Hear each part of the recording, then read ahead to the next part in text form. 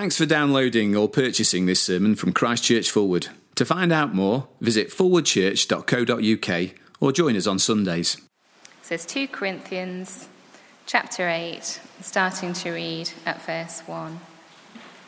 And now, brothers, we want you to know about the grace that God has given the Macedonian churches.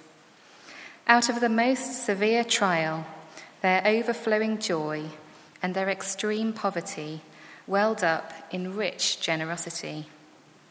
For I testify that they gave as much as they were able, and even beyond their ability. Entirely on their own, they urgently pleaded with us for the privilege of sharing in this service to the saints. And they did not do as we expected, but they gave themselves first to the Lord and then to us, in keeping with God's will. So we urge Titus, since he had earlier made a beginning, to bring also to completion this act of grace on your part. But just as you excel in everything, in faith, in speech, in knowledge, in complete earnestness, and in your love for us, see that you also excel in this grace of giving. I am not commanding you, but I want to test the sincerity of your love by comparing it with the earnestness of others. For you know the grace of our Lord Jesus Christ, that though he was rich, yet for your sakes he became poor, so that you, through his poverty, might become rich. And here is my advice about what is best for you in this matter. Last year, you were the first not only to give, but also to have the desire to do so. Now, finish the work, so that your eager willingness to do it may be matched by your completion of it, according to your means. For if the willingness is there, the gift is acceptable, according to what one has, not according to what he does not have. Our desire is not that others might be relieved while you are hard-pressed, but that there might be equality. At the present time, your plenty will supply what they need, so that in turn, their plenty will supply what you need. Then there will be equality. As it is written, he who gathered much did not have too much, and he who gathered little did not have too little. Good morning, everyone. It's very good to have you here. Joe, thank you for reading for us. We are in the middle of a series looking at 2 Corinthians, and to that end, do keep your Bibles open at that reading from 2 Corinthians chapter 8. It's on page 1162 in the Pew Bibles, if you just closed your Bibles. There's no handout as such this morning, but on the back of the service sheet, there's lots of space. If you're the kind of person who likes to take notes, then you might find that helpful as we go. Let me pray as we begin looking at God's Word together.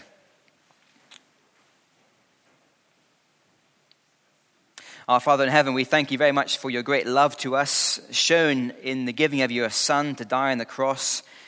We thank you that though he was rich, he became poor for our sake. And so, Father, we ask for the help of your Spirit this morning to so work in our hearts that we respond to your gospel in a way that you would have us to respond. And we pray this in Jesus' name. Amen. This week, as I've been grappling with 2 Corinthians chapter 8, one of my colleagues helpfully reminded me about the story of Zacchaeus, who was a little man with a large bank account who wanted to meet Jesus. And when he did meet Jesus, he got a lot more than he bargained for.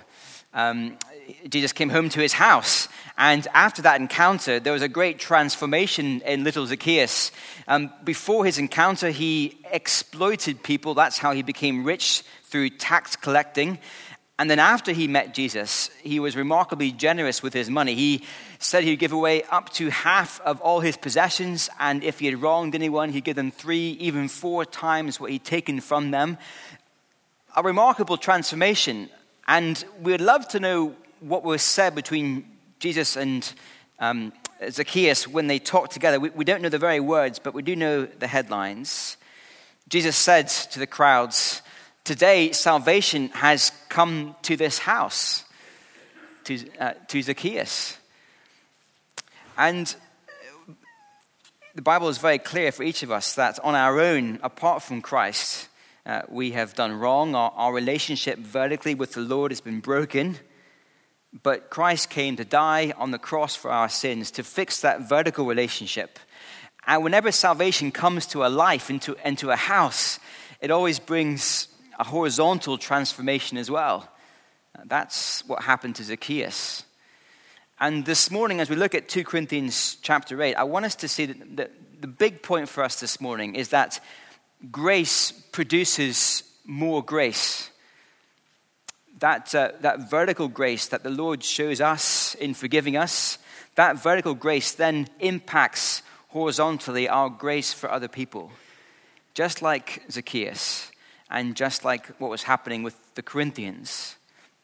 Last week we saw that Paul had written a severe letter to the Corinthians. He was putting his finger on various aspects of their lives that weren't right, areas of sin, and they had received the letter well. They had repented with a godly sorrow that led to salvation and no regrets. Paul has received news of their repentance, and he's overjoyed that they've responded so well. That was last week. But then straight away, he writes chapter 8. It's clear that there's a link between what's gone in chapter 7 and chapter 8. Look at how he begins the chapter, verse 1. He says, "And now, brothers." And see, he's still thinking about how they've repented, how they've experienced salvation. And he then writes to kind of carry on that thought. And I think the big thing for us this morning is that grace produces grace. He has heard how the Corinthians have experienced God's grace in forgiving their sins. He now wants to show them how that vertical grace should impact horizontally their own grace towards others.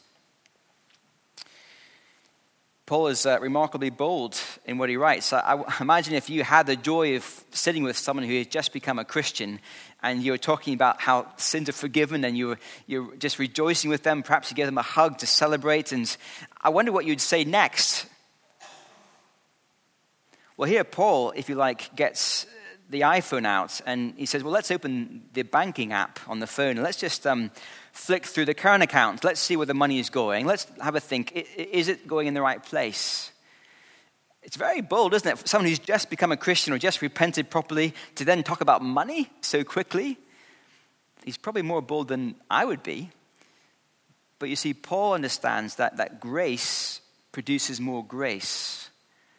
And he wants to see if the Corinthians have got grace by looking at their bank accounts.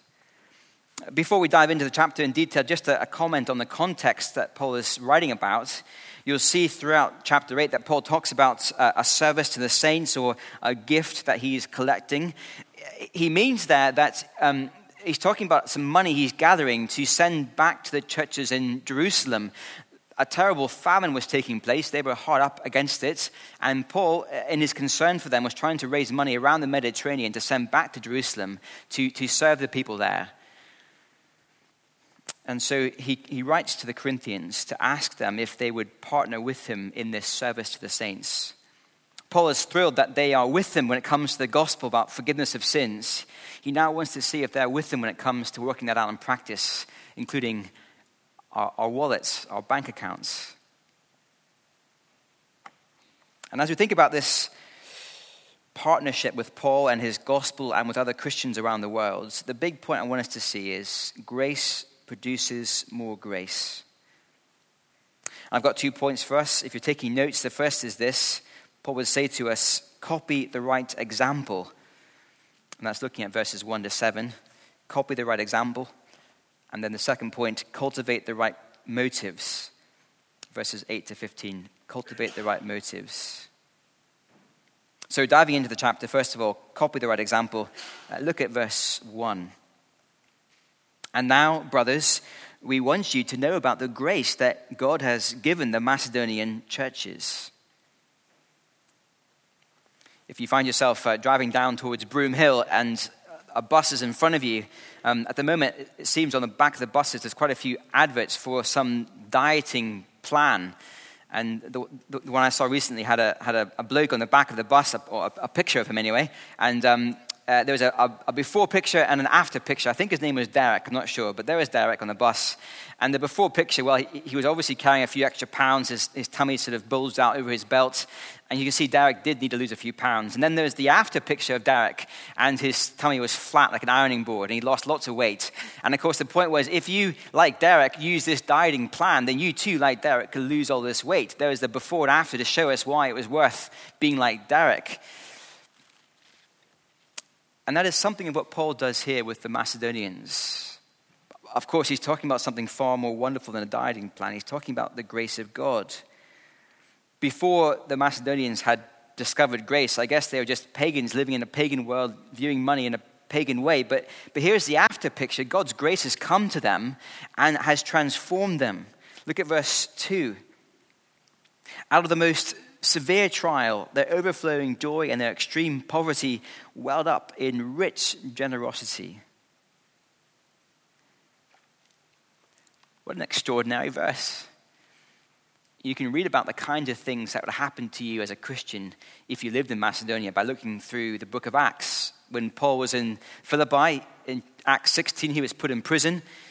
In Acts 17, when he was in Macedonia, he was driven out of town by an angry mob. That's the kind of atmosphere facing Christians in Macedonia.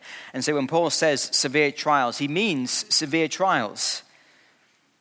And yet, instead of feeling sorry for themselves, instead of thinking, well, there's tough times coming up, I'm going to pool my resources and not give anything away. Instead, verse 3, Paul says, "For I testify that they gave as much as they were able, even beyond their ability." And let's be very clear, Paul wasn't sending the offering bag around again and again and again until finally enough money was given, because, well, he hadn't even asked them for any money. Do you see verse 3, at the end of verse 3? Entirely on their own, they urgently pleaded with us for the privilege of sharing in this service to the saints.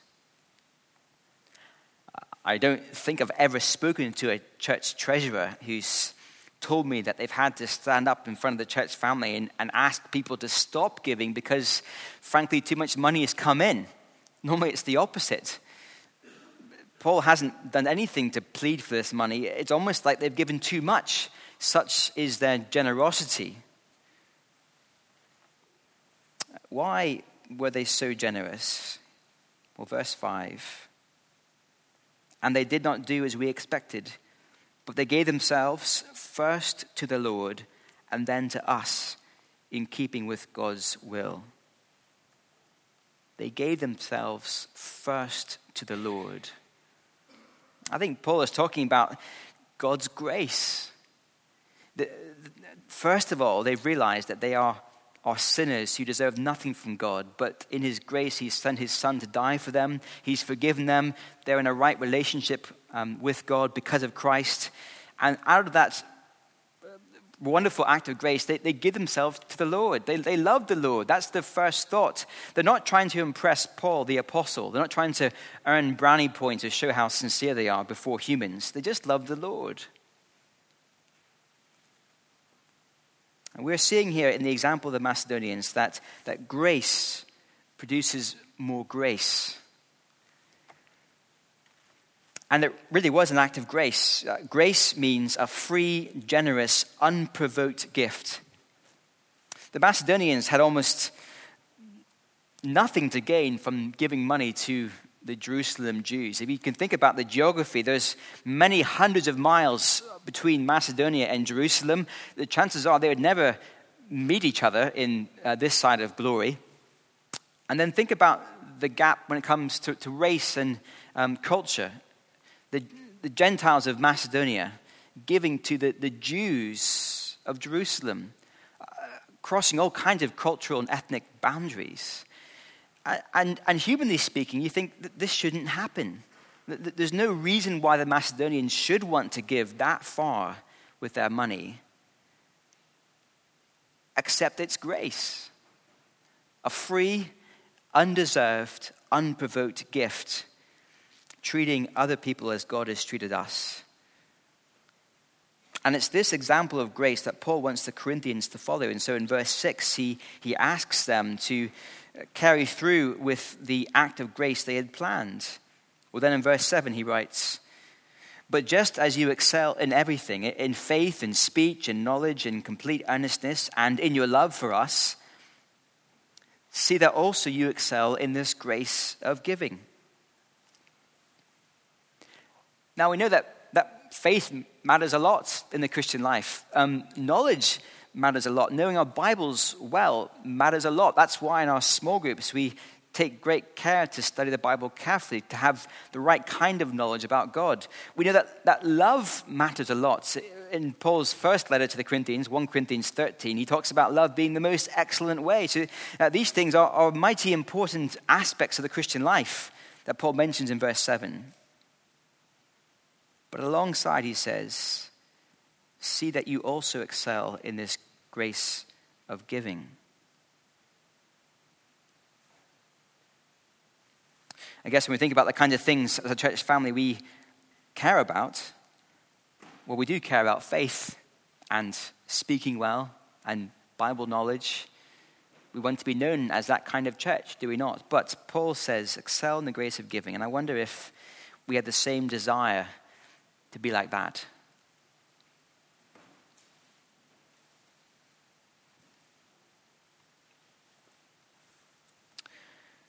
Grace produces more grace. Look at the example of the Macedonians. Well, just thinking about what this means for us. So we live 2,000 years later. We live in Sheffield, not Corinth. Well, at one level, it means that our giving should be gracious. That seems to be one principle for everyone. That is, not to give to people because we think they deserve it, or because we like them, or they've earned it, but freely, generously, in an unprovoked way. What about then in terms of the amount? How much, Paul? How much should we give to help other Christians? He doesn't say. He doesn't say how much the Macedonians gave. He doesn't say how much the Corinthians should give. He does say that the Macedonians gave beyond their ability. Verse 3, which is rather a scary thought, that this was a radical, sacrificial kind of giving. It wasn't an easy giving for them. It went far beyond their reserves and comfortable surpluses. And so I guess as we think about our own bank accounts and giving, we should feel the challenge of the Macedonian example, to not just give when it's convenient and easy, when we think, well, I've got some money over there I don't really need, so maybe I could give it, but actually to think, would I be willing to give in a way that actually is hard and hurts and is sacrificial, that changes the diary and changes the meal plans and changes the clothes we wear? But we must also hold verse 3 together with what Paul says in verse 13 later on in our reading. So glance across to verse 13. He says, "Our desire is not that others might be relieved while you are hard pressed, but that there might be equality." Well, then in verse 14, he explains that at the present time, yes, there is a famine in Jerusalem, but it's very easy to imagine a future where the famine is relieved and the crops grow and the church have plenty. And maybe in the future, the Jerusalem church may end up sending money back the other way. It can happen that way. And it seems that the goal is equality amongst the Christians. The Lord has given his people sufficient supplies for life. It's just that it's in different places at different times, and he wants it to be spread around equally. He uses that wonderful picture in verse 15. He references back to the Old Testament, to the moment when God fed his people in the desert with manna from heaven. And as the manna lay in the ground, there was enough for everyone. And whoever gathered little had enough, and whoever gathered too much had enough. And there was equality. And that's the principle that Paul appeals to. There's enough to go around amongst God's people. He wants equality. But for those who have more, they should share with those who have less.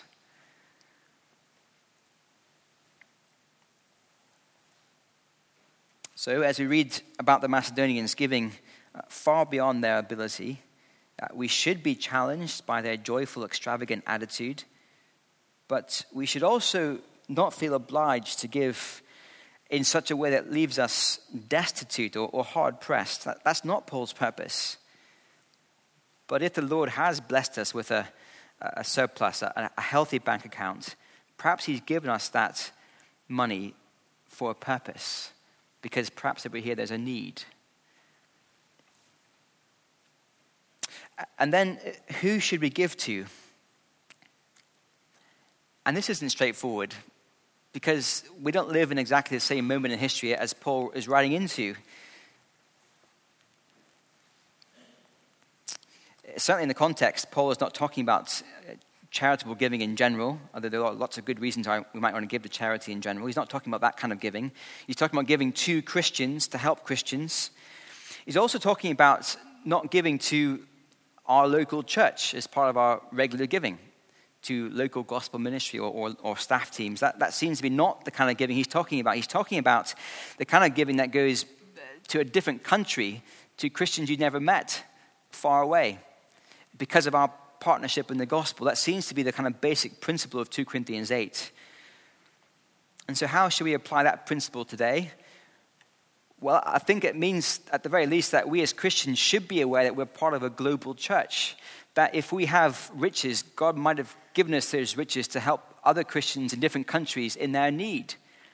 And so we should be thinking globally in our partnership, not just locally. But then that's quite scary, because we look around the world and there are millions of Christians in poverty facing huge need, and we think, what can we do? I've got a little bit of money here, but it's not going to go very far, and the needs are huge, and we can leave here this morning just feeling burdened and overwhelmed. I think we can be more specific, therefore. I think what's happening here is Paul happens to know about a particular need. He's the sort of focal point. He knows about the church in Jerusalem. He knows about the Corinthians, the Macedonians, and he's kind of being a link person to facilitate giving because he knows about the issues. And I wonder then if we should just work hard to develop and research and find out about maybe 1, 2, or 3 particular contexts in which we could support people. Not the whole world, but perhaps people we have contacts with already. It's a great joy to me that here at Forward we take very seriously our support of mission partners who go from here around the world to be Christian workers elsewhere. And it's absolutely right that we support them in prayer and financially. That's absolutely right. May we never begrudge that part of our giving here at Forward. In fact, I wonder if we could do even more to give to support those kinds of mission partners. Perhaps they might know of people in their local context doing good gospel work that need more funds. Perhaps we could support them that way. It might be that we have to go from here and spend some hard time doing our own personal research to look around to find 1 or 2 contacts who we can really get alongside and support. Christians that we know are doing good gospel work. So maybe it means looking around on church websites and overseas websites, maybe websites like Tear Fund, to see if they are supporting particular projects that we think, yes, that is good gospel ministry. There are Christians at work there. I want to support them. I think part of the cost of giving is to spend the time doing the research, to think it through, to be aware of the needs. But if that's the kind of primary application, being part of a global church family and global partnerships, I do think that we can still apply it to how we view our local church family. The principle is one of grace, isn't it? Grace produces more grace, and where there is a need, we should be moved to step in to help as and when we can, which means, yes, going international with our money, but of course, if there are needs around us, surely we'd also want to meet those as well. And so if there is someone in our small group who's hard up financially, stepping in and helping them. Thinking about the church here in Sheffield, it's great what the Lord is doing here, but there are 500,000 people in this city who have not yet experienced the salvation through Jesus Christ. And we're passionate about trying to help as many people as possible hear about Jesus. And we're doing all we can. Next year, the church budget is facing a deficit. We're not quite sure how we're going to fund next year, let alone the year after. And so the scale of the need here in Sheffield is huge. Giving to the work here is, I think, a valid sort of second application to what Paul is saying here as we support gospel ministry in this city. Grace produces more grace. Paul's first point for us: copy the right examples. Look at the Macedonians. Our second and final point is this: cultivate the right motives.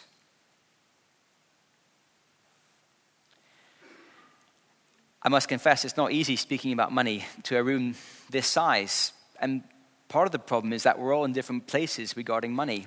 And I don't just mean how much money we have. I mean our attitude towards money. Some of us, I know, have a tender conscience towards money, and just even mentioning the M word, and we're already kind of freaking out, worrying about it. Others I know are deeply and wonderfully moved by the gospel, and you're giving sacrificially in a really brilliant way. And part of what I want to say to you this morning is thank you, and keep going. It's excellent what you're doing here. It really is. Thank you. But then I'm also aware there'll be others here this morning who know about the salvation that comes through our Lord Jesus Christ, and yet somehow we haven't connected the dots between his vertical grace and our horizontal grace. There's something isn't quite right in our hearts, and so we do need to be challenged, each of us, to check where grace is in our hearts, what kind of fruit it's bearing, to see if we are being motivated as Paul would have us to be motivated. And it's wonderful how Paul comes at this issue of money. He doesn't come in giving a bottom line total. He doesn't say, this is how much to give. He doesn't jump and shout and scream and saying, you must give, you must give. No, not at all. He's after our hearts. He's talking about right motives. So look at verse 8.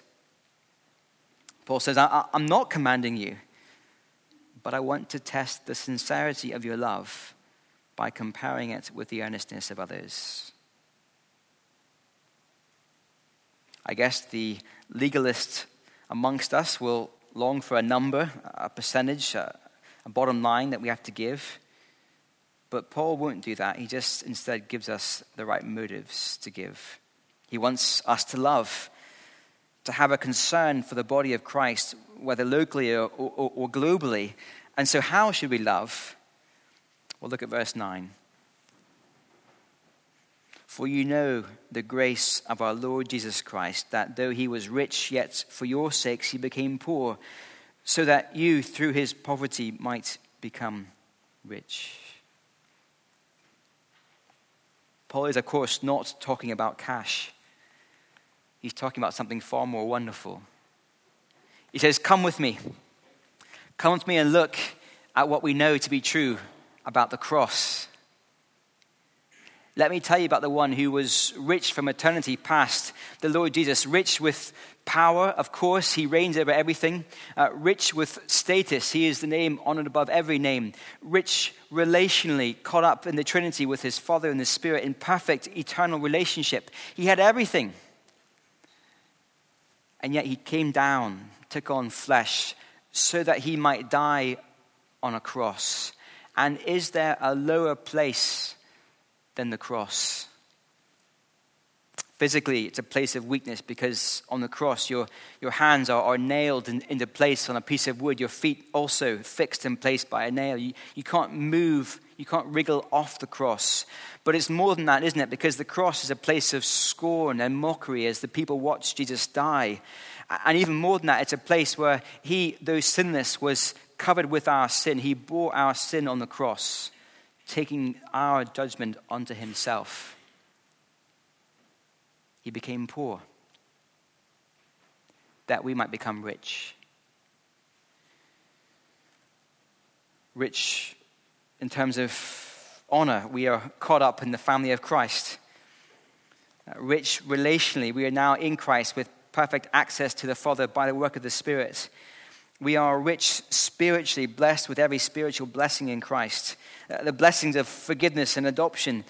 We are rich with an eternal inheritance kept in heaven for us, but one day to be revealed face to face before us.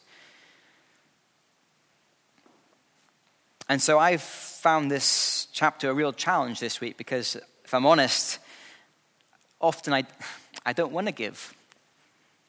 I work hard for my money.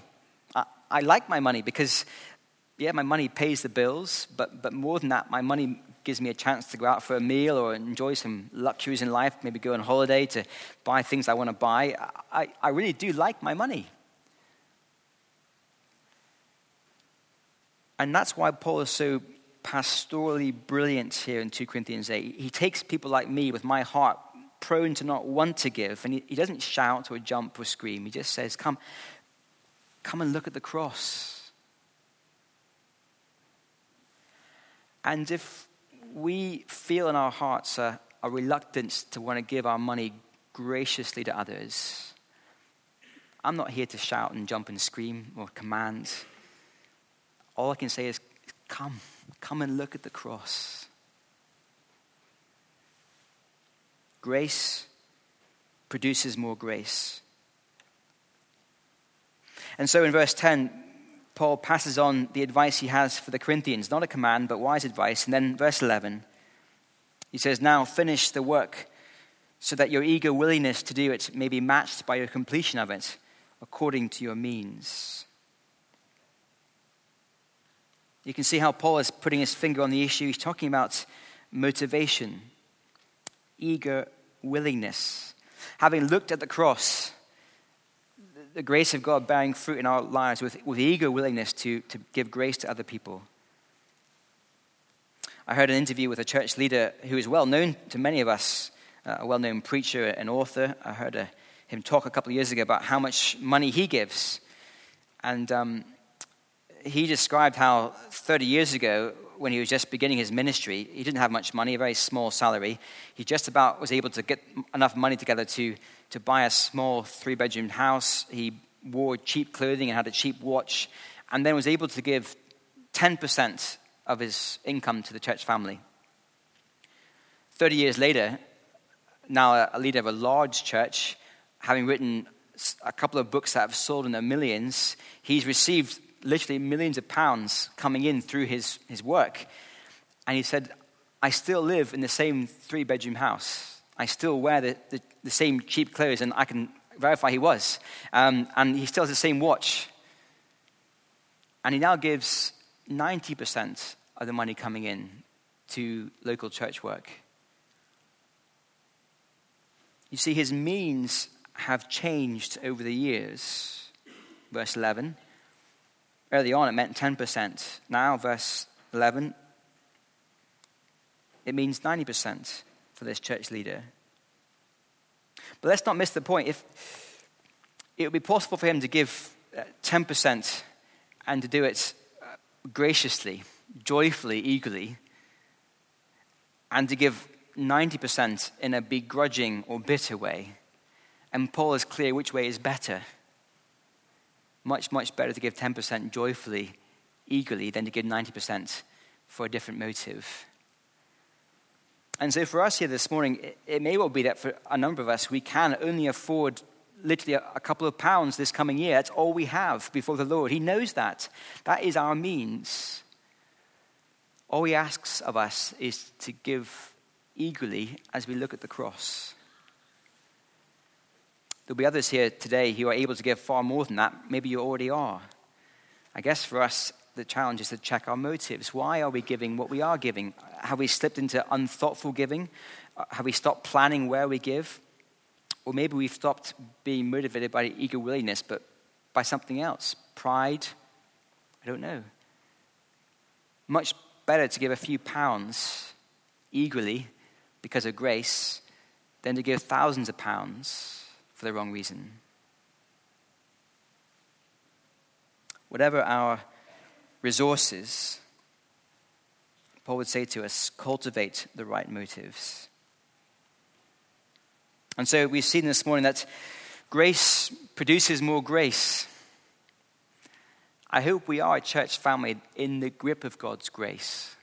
I hope it means that we are able, like chapter 7, to talk openly about our sin with one another, knowing that we are not put right before God through our performance, but through his grace. But also I hope this week, chapter 8, that we are known as a church in the grip of God's grace by our bank accounts. Let's pray.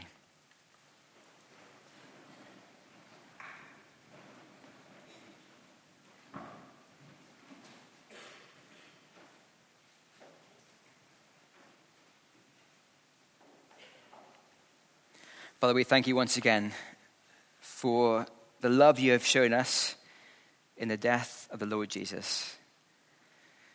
Father, how we marvel at what he did for us, the cost he paid for us. Father, thank you that we are rich in Christ forever. And so please, we ask for the help of your Spirit to connect what we have in Christ through the gospel with our lives and our relationships and with our money. And we pray this in Jesus' name. Amen.